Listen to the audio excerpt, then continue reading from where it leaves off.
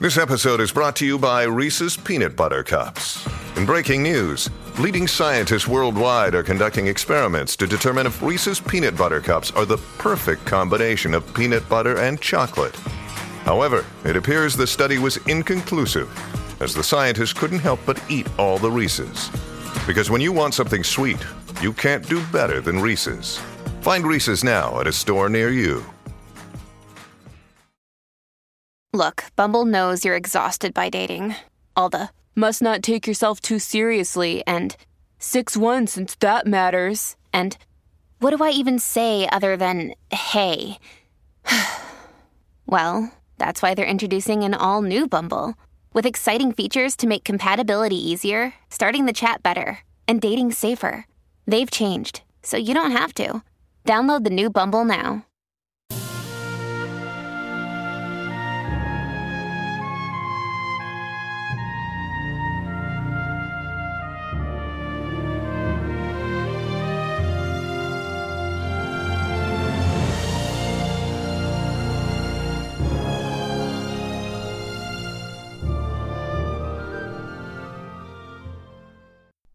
Welcome back to 1001 Stories for the Road and Chapter 11 from Arthur Conan Doyle's The Lost World.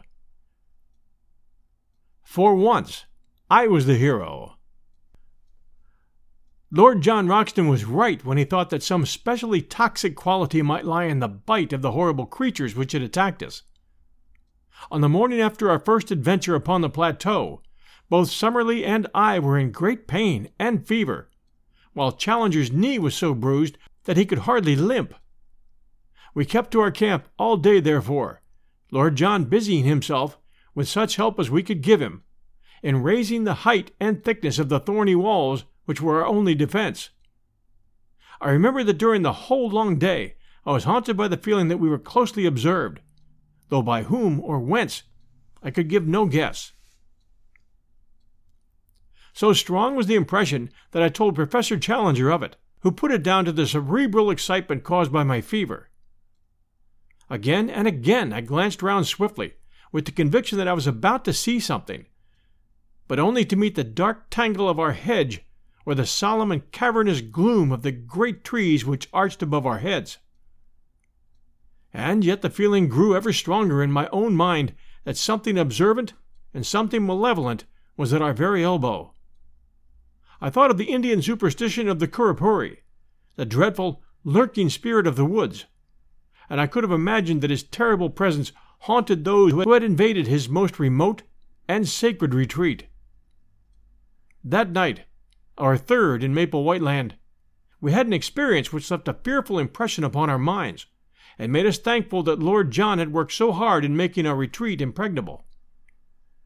We were all sleeping round our dying fire when we were aroused, or rather, I should say, shot out of our slumbers, by a succession of the most frightful cries and screams to which I have ever listened. I know no sound to which I could compare this amazing tumult, which seemed to come from some spot within a few hundred yards of our camp. It was as ear-splitting as any whistle of a railway engine, but whereas the whistle is a clear, mechanical, sharp-edged sound, this was far deeper in volume and vibrant with the uttermost strain of agony and horror. We clapped our hands over our ears to shut out that nerve-shaking appeal. A cold sweat broke out over my body, and my heart turned sick at the misery of it. All the woes of tortured life, all its stupendous indictment of high heaven, its innumerable sorrows, seemed to be centered and condensed into that one dreadful, agonized cry. And then, under this high-pitched, ringing sound, there was another, more intermittent, a low, deep-chested laugh, a growling, throaty gurgle of merriment which formed a grotesque accompaniment to the shriek with which it was blended. For 3 or 4 minutes on end, the fearsome duet continued, while all the foliage rustled with the rising of startled birds. Then it shut off as suddenly as it began. For a long time we sat in horrified silence. Then Lord John threw a bundle of twigs upon the fire, and their red glare lit up the intent faces of my companions and flickered over the great boughs above our heads. "What was that?" I whispered. "We shall know in the morning," said Lord John. "It was close to us, not farther than the glade. We've been privileged to overhear a prehistoric tragedy, a sort of drama which occurred among the reeds upon the border of some Jurassic lagoon, when the greater dragon pinned the lesser among the slime," said Challenger, with more solemnity than I had ever heard in his voice. "It was surely well for man that he came late in the order of creation. There were powers abroad in earlier days which no courage and no mechanism of his could have met. What could his sling, his throwing stick, or his arrow avail him against such forces as have been loosed tonight? Even with a modern rifle, it would be all odds on that monster." "I think I should back my little friend here," said Lord John, caressing his Express. "But the beast would certainly have a good sporting chance." Summerlee raised his hand. "Hush!" he cried. "Surely I hear something." From the utter silence there emerged a deep, regular pat-pat. It was the tread of some animal, the rhythm of soft but heavy pads placed cautiously upon the ground. It stole slowly round the camp, and then halted near our gateway. There was a slow, sibilant rise and fall, the breathing of the creature. Only our feeble hedge separated us from this horror of the night. Each of us had seized his rifle, and Lord John had pulled out a small bush to make an embrasure in the hedge.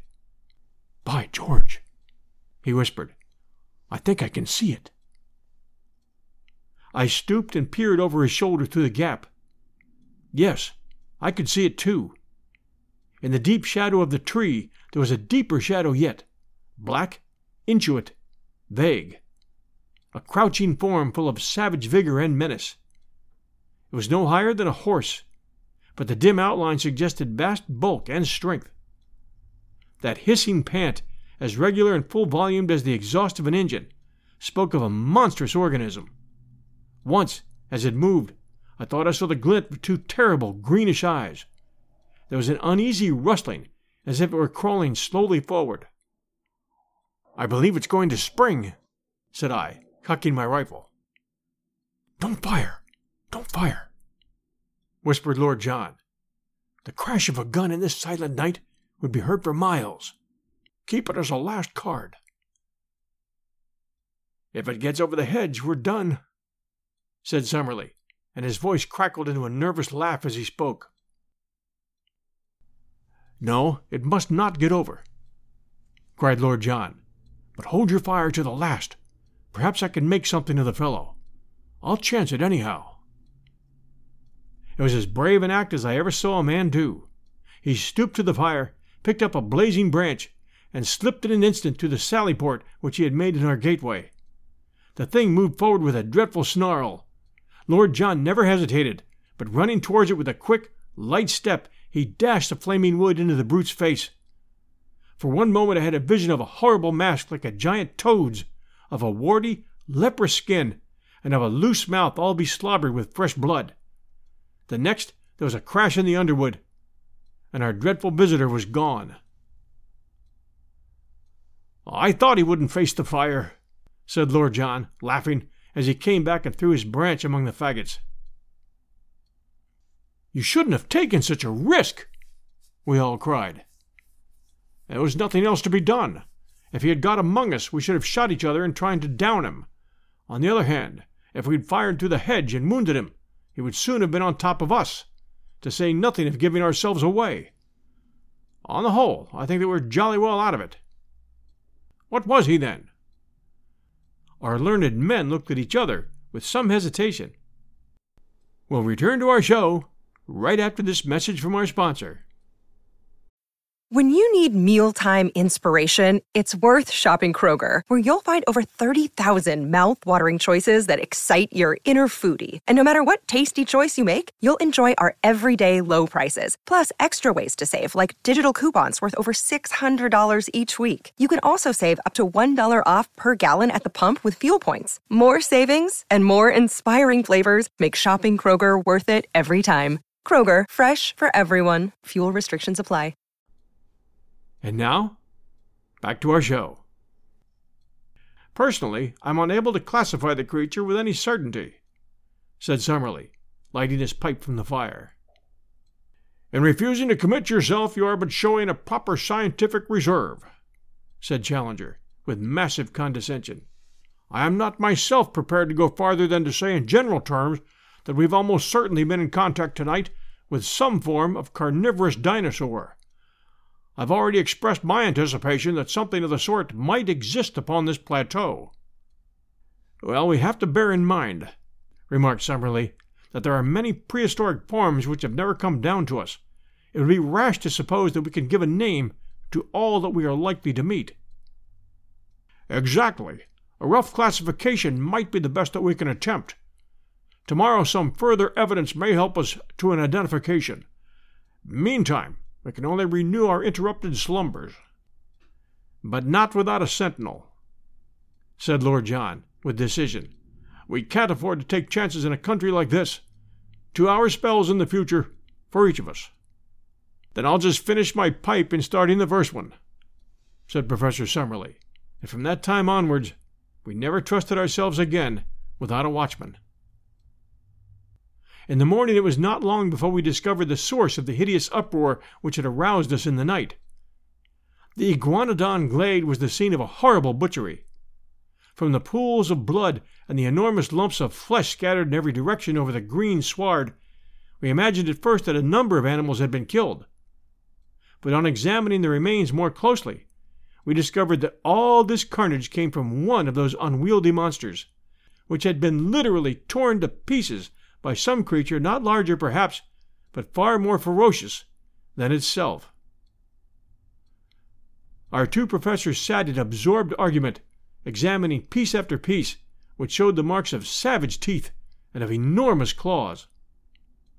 Our judgment must still be in abeyance, said Professor Challenger, with a huge slab of whitish-colored flesh across his knee. The indications would be consistent with the presence of a saber-toothed tiger, such as are still found among the breccia of our caverns, but the creature actually seen was undoubtedly of a larger and more reptilian character. Personally, I should pronounce the Allosaurus. Or Megalosaurus, said Summerlee. Exactly. Any one of the larger carnivorous dinosaurs would meet the case. Among them are to be found all the most terrible types of animal life that have ever cursed the earth or blessed a museum. He laughed sonorously at his own conceit, for though he had little sense of humor, the crudest pleasantry from his own lips moved him always to roars of appreciation. The less noise the better, said Lord Roxton curtly. We don't know who or what may be near us. If this fellow comes back for his breakfast and catches us here, we won't have so much to laugh at. By the way, what is this mark upon the iguanodon's hide? On the dull, scaly, slate-colored skin somewhere above the shoulder there was a singular black circle of some substance which looked like asphalt. None of us could suggest what it meant, though Summerlee was of the opinion that he had seen something similar upon one of the young ones 2 days before. Challenger said nothing, but looked pompous and puffy, as if he could if he would, so that finally Lord John asked his opinion direct. If your lordship will graciously permit me to open my mouth, I shall be happy to express my sentiments, said he, with elaborate sarcasm. I am not in the habit of being taken to task in the fashion which seems to be customary with your lordship. I was not aware that it was necessary to ask your permission before smiling at a harmless pleasantry. It was not until he had received his apology that our touchy friend would suffer himself to be appeased.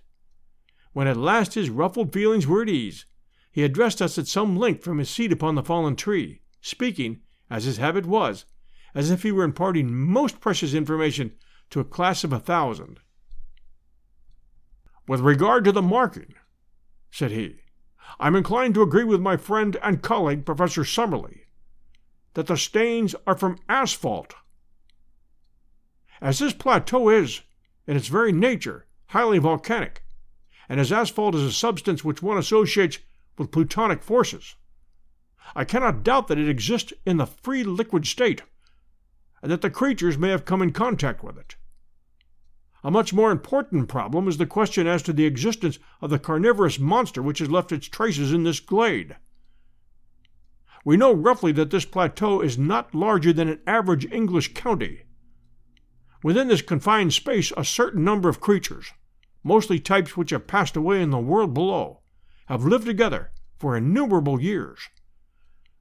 Now it's very clear to me that in so long a period one would have expected that the carnivorous creatures, multiplying unchecked, would have exhausted their food supply and have been compelled to either modify their flesh-eating habits or die of hunger. This, we see, has not been so. We can only imagine, therefore, that the balance of nature is preserved by some check which limits the numbers of these ferocious creatures. One of the many interesting problems, therefore, which await our solution is to discover what that check might be and how it operates. I venture to trust that we may have some future opportunity for the closer study of the carnivorous dinosaurs. And I venture to trust we may not, I observed. The professor only raised his great eyebrows as the schoolmaster meets the irrelevant observation of the naughty boy. Perhaps Professor Summerlee might have an observation to make, said Challenger, as the two savants ascended together into some rarefied scientific atmosphere, where the possibilities of a modification of the birth rate were weighed against the decline of the food supply as a check in the struggle for existence. That morning we mapped out a small portion of the plateau, avoiding the swamp of the pterodactyls, and keeping to the east of our brook instead of to the west. In that direction the country was still thickly wooded, with so much undergrowth that our progress was very slow. I have dwelt up to now upon the terrors of Maple White Land, but there was another side to the subject. For all that morning we wandered among lovely flowers, mostly, as I observed, white or yellow in color, these being, as our professors explained, the primitive flower shades. In many places the ground was absolutely covered with them, and as we walked ankle-deep on that wonderful yielding carpet, the scent was almost intoxicating in its sweetness and intensity. The homely English bee buzzed everywhere around us.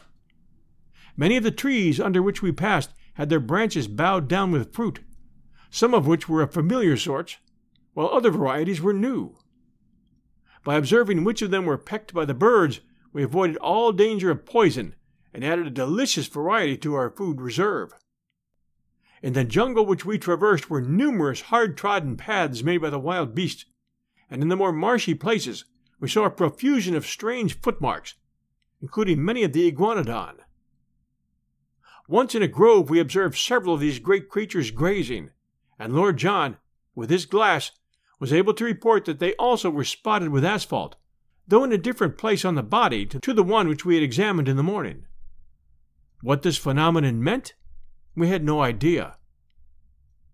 We saw many small animals, such as porcupines, a scaly anteater, and a wild pig, piebald in color and with long curved tusks. Once, through a break in the trees, we saw a clear shoulder of green hill some distance away, and across this a large dun-colored animal was traveling at a considerable pace. It passed so swiftly that we were unable to say what it was, but if it were a deer, as was claimed by Lord John, it must have been as large as those monstrous Irish elk which are still dug up from time to time in the bogs of my native land. Ever since the mysterious visit which had been paid to our camp, we always returned to it with some misgivings. However, on this occasion, we found everything in order.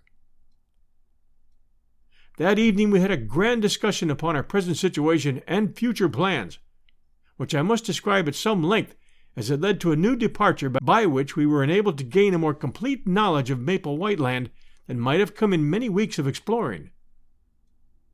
It was Summerlee who opened the debate. All day he had been querulous in manner, and now some remark of Lord John's as to what we should do on the morrow brought all his bitterness to a head. "What we ought to be doing today, tomorrow, and all the time," said he, "is finding some way out of the trap into which we've fallen. You are all turning your brains towards getting into this country. I say we should be scheming how to get out of it." "I am surprised, sir," boomed Challenger, stroking his majestic beard, "that any man of science should commit himself to so ignoble a sentiment. You are in a land which offers such an inducement to the ambitious naturalist as none has ever seen since the world began, and you suggest leaving it before we've acquired more than the most superficial knowledge of it or its contents? I expected better things of you, Professor Summerlee." "You must remember," said Summerlee sourly, "that I have a large class in London who are present at the mercy of an extremely inefficient locum tenens. This makes my situation different from yours, Professor Challenger, since, so far as I know, you've never been entrusted with any responsible educational work." "Quite so," said Challenger. "I felt it to be a sacrilege to divert a brain which is capable of the highest original research to any lesser object. That is why I've sternly set my face against any proffered scholastic appointment." "For example?" asked Summerlee, with a sneer, but Lord John hastened to change the conversation.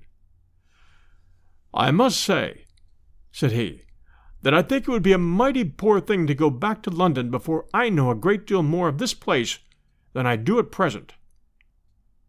I could never dare to walk into the back office of my paper and face old McCardle," said I. "You will excuse the frankness of this report, will you not, sir? He would never forgive me for leaving such unexhausted copy behind me. Besides, as far as I can see, it's not worth discussing, since we can't get down, even if we wanted." "Our young friend makes up for many obvious mental lacunae by some measure of primitive common sense," remarked Challenger. "The interests of his deplorable profession are immaterial to us, but, as he observes, we cannot get down in any case, so it's a waste of energy to discuss it." "It is a waste of energy to do anything else," growled Summerlee from behind his pipe. "Let me remind you that we came here upon a perfectly definite mission, entrusted to us at the meeting of the Zoological Institute in London. That mission was to test the truth of Professor Challenger's statements. Those statements, as I am bound to admit, we are now in a position to endorse. Our ostensible work is therefore done. As to the detail which remains to be worked out upon this plateau, it is so enormous that only a large expedition, with very special equipment, could hope to cope with it. Should we attempt to do so ourselves, the only possible result must be that we shall never return with the important contribution to science which we've already gained. Professor Challenger has devised means for getting us onto this plateau when it appeared to be inaccessible. I think we should now call upon him to use the same ingenuity in getting us back to the world from which we came." I confess that as Summerlee stated his view, it struck me as altogether reasonable. Even Challenger was affected by the consideration that his enemies would never stand confuted if the confirmation of his statement should never reach those who had doubted them. "The problem of the descent is at first sight a formidable one," said he, "and yet I cannot doubt that the intellect can solve it. I am prepared to agree with our colleague that a protracted stay in Maple White Land is at present inadvisable, and that the question of our return will soon have to be faced. I absolutely refuse to leave, however, until we've made at least a superficial examination of this country, and are able to take back with us something in the nature of a chart." Professor Summerlee gave a snort of impatience. "We've spent 2 long days in exploration," said he, "and we're no wiser as to the actual geography of the place than when we started.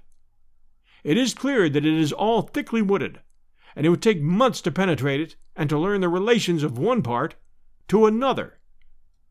If there were some central peak it would be different, but it all slopes downwards, as far as we can see. The further we go, the less likely it is that we'll get any general view." It was at that moment that I had my inspiration. My eyes chanced to light upon the enormous gnarled trunk of the ginkgo tree which cast its huge branches over us. Surely, if its bole exceeded that of all others, in height must do the same.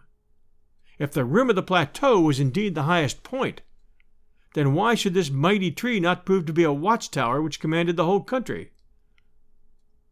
Now, ever since I ran wild as a lad in Ireland, I've been a bold and skilled tree climber. My comrades might be masters on the rocks, but I knew that I would be supreme among those branches. Could I only get my legs onto the lowest of the giant offshoots, then it would be strange indeed if I could not make my way to the top. I shared the idea, and my comrades were delighted at it. We'll return to our episode right after this sponsor message.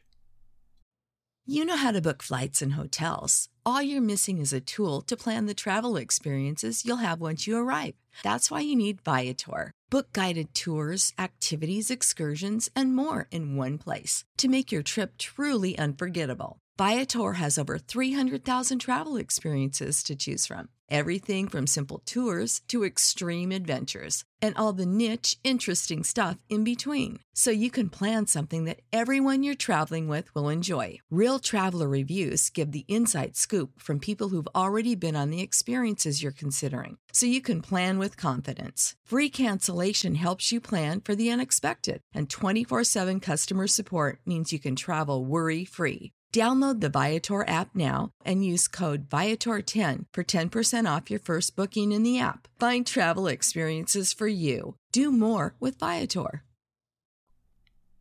And now, back to our story. "Our young friend," said Challenger, bunching up the red apples of his cheeks, "is capable of acrobatic exertions which would be impossible to a man of more solid, though possibly of a more commanding appearance. I applaud his resolution." "By George, young fellow, you've put your hand on it," said Lord John, clapping me on the back. "How we never came to think of it before, I can't imagine. There's not more than an hour of daylight left, but if you take your notebook, you may be able to get a rough sketch of the place.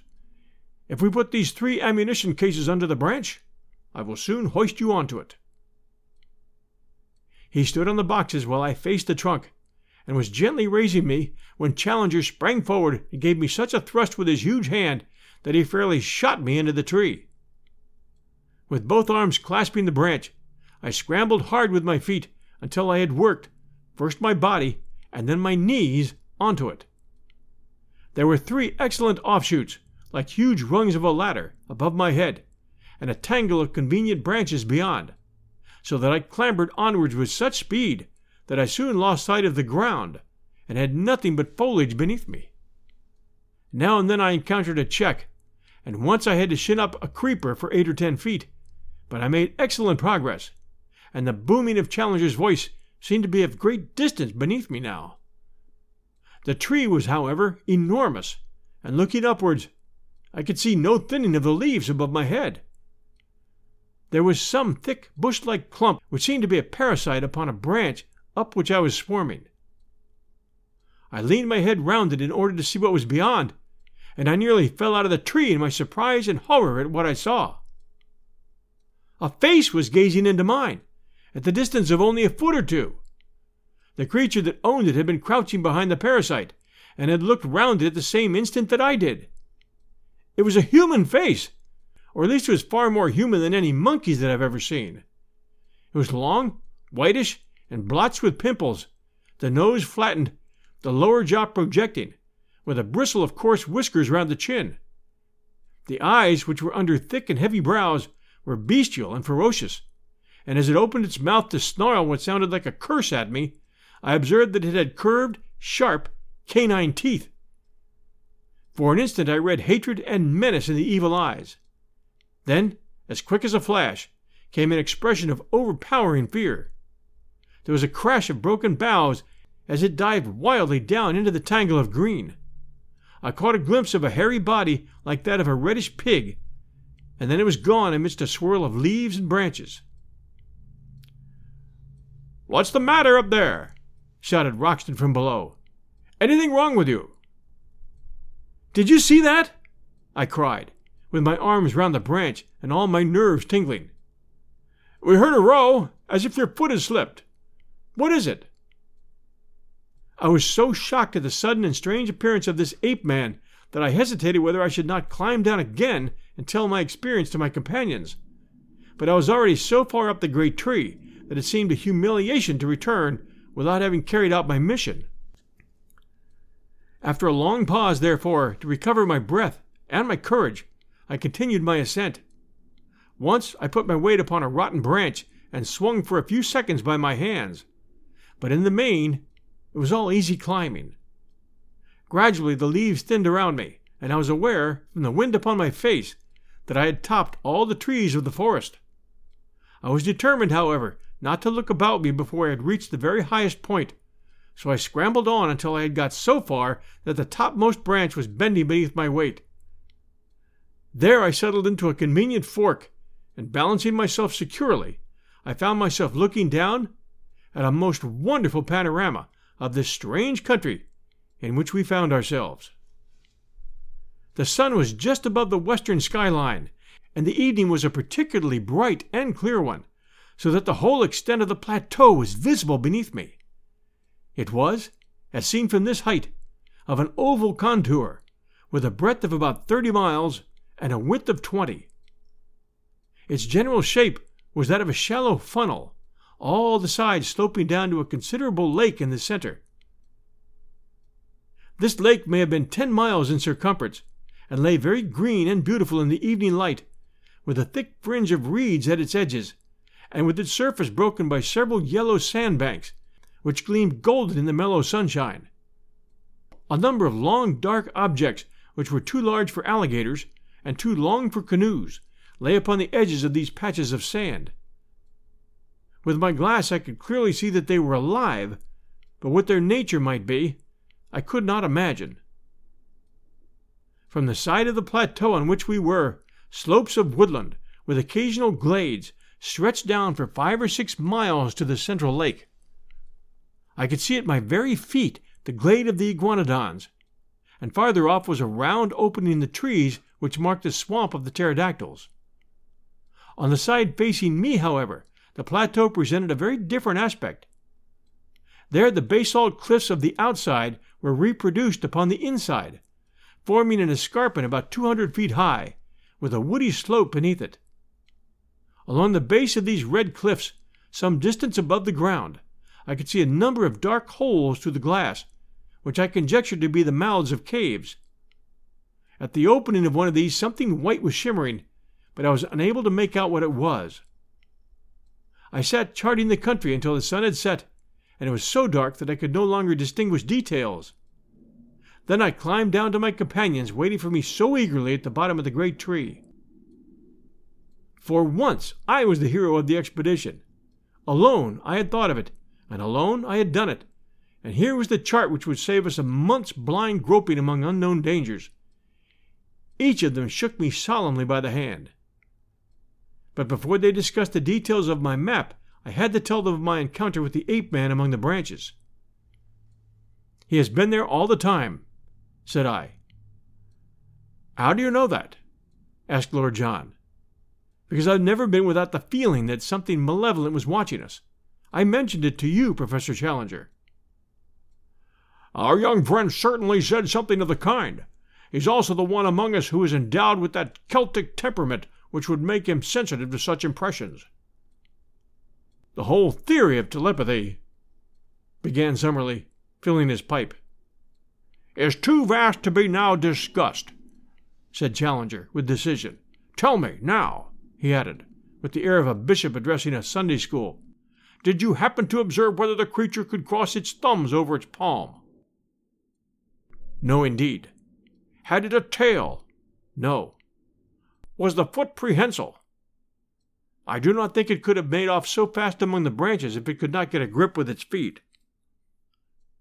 "In South America there are, if my memory serves me, you will check the observation, Professor Summerlee, some 36 species of monkeys, but the anthropoid ape is unknown. It is clear, however, that he exists in this country, and that he is not the hairy gorilla-like variety, which is never seen out of Africa or the East." I was inclined to interpolate, as I looked at him, that I had seen his first cousin in Kensington. "This is a whiskered and colorless type, the latter characteristic pointing to the fact that he spends his days in arboreal seclusion. The question which we have to face is whether he approaches more closely to the ape or the man. In the latter case, he may well approximate to what the vulgar have called the missing link. The solution of this problem is our immediate duty." "It is nothing of the sort," said Summerlee abruptly. Now that, through the intelligence and activity of Mr. Malone, I couldn't help but quote those words. "We have got our chart. Our one and only immediate duty is to get ourselves safe and sound out of this awful place. Back to the flesh pots of civilization," groaned Challenger. "The ink pots of civilization, sir. It's our task to put on record what we have seen, and to leave the further exploration to others. You all agreed as much before Mr. Malone got us the chart." "Well," said Challenger, "I admit that my mind will be more at ease when I'm assured that the result of our expedition has been conveyed to our friends. How we are to get down from this place, I have not as yet an idea. I've never yet encountered any problem, however, which my inventive brain was unable to solve. And I promise you that tomorrow I will turn my attention to the question of our descent." And so the matter was allowed to rest. By that evening, by the light of the fire and of a single candle, the first map of the lost world was elaborated. Every detail which I had roughly noted from my watchtower was drawn out in its relative place. Challenger's pencil hovered over the great blank which marked the lake. "What shall we call it?" he asked. "Why should you not take the chance of perpetuating your own name?" said Summerlee, with his usual touch of acidity. "I trust, sir, that my name will have other and more personal claims upon posterity," said Challenger severely. "Any ignoramus can hand down his worthless memory by imposing it upon a mountain or a river. I need no such monument." Summerlee, with a twisted smile, was about to make some fresh assault, when Lord John hastened to intervene. "It's up to you, young fellow, to name the lake," said he.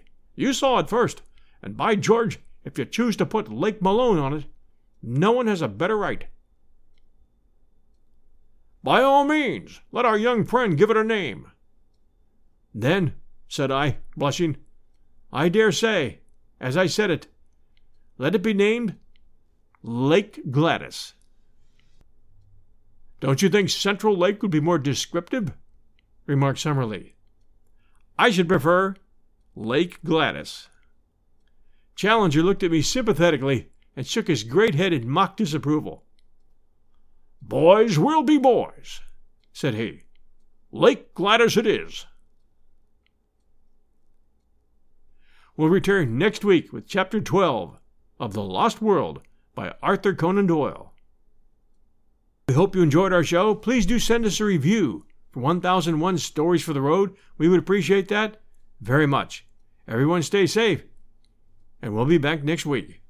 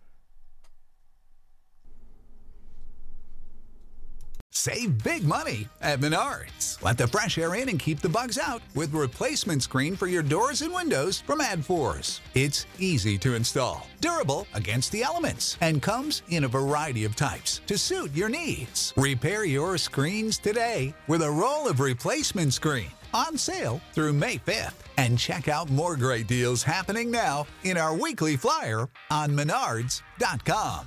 Save big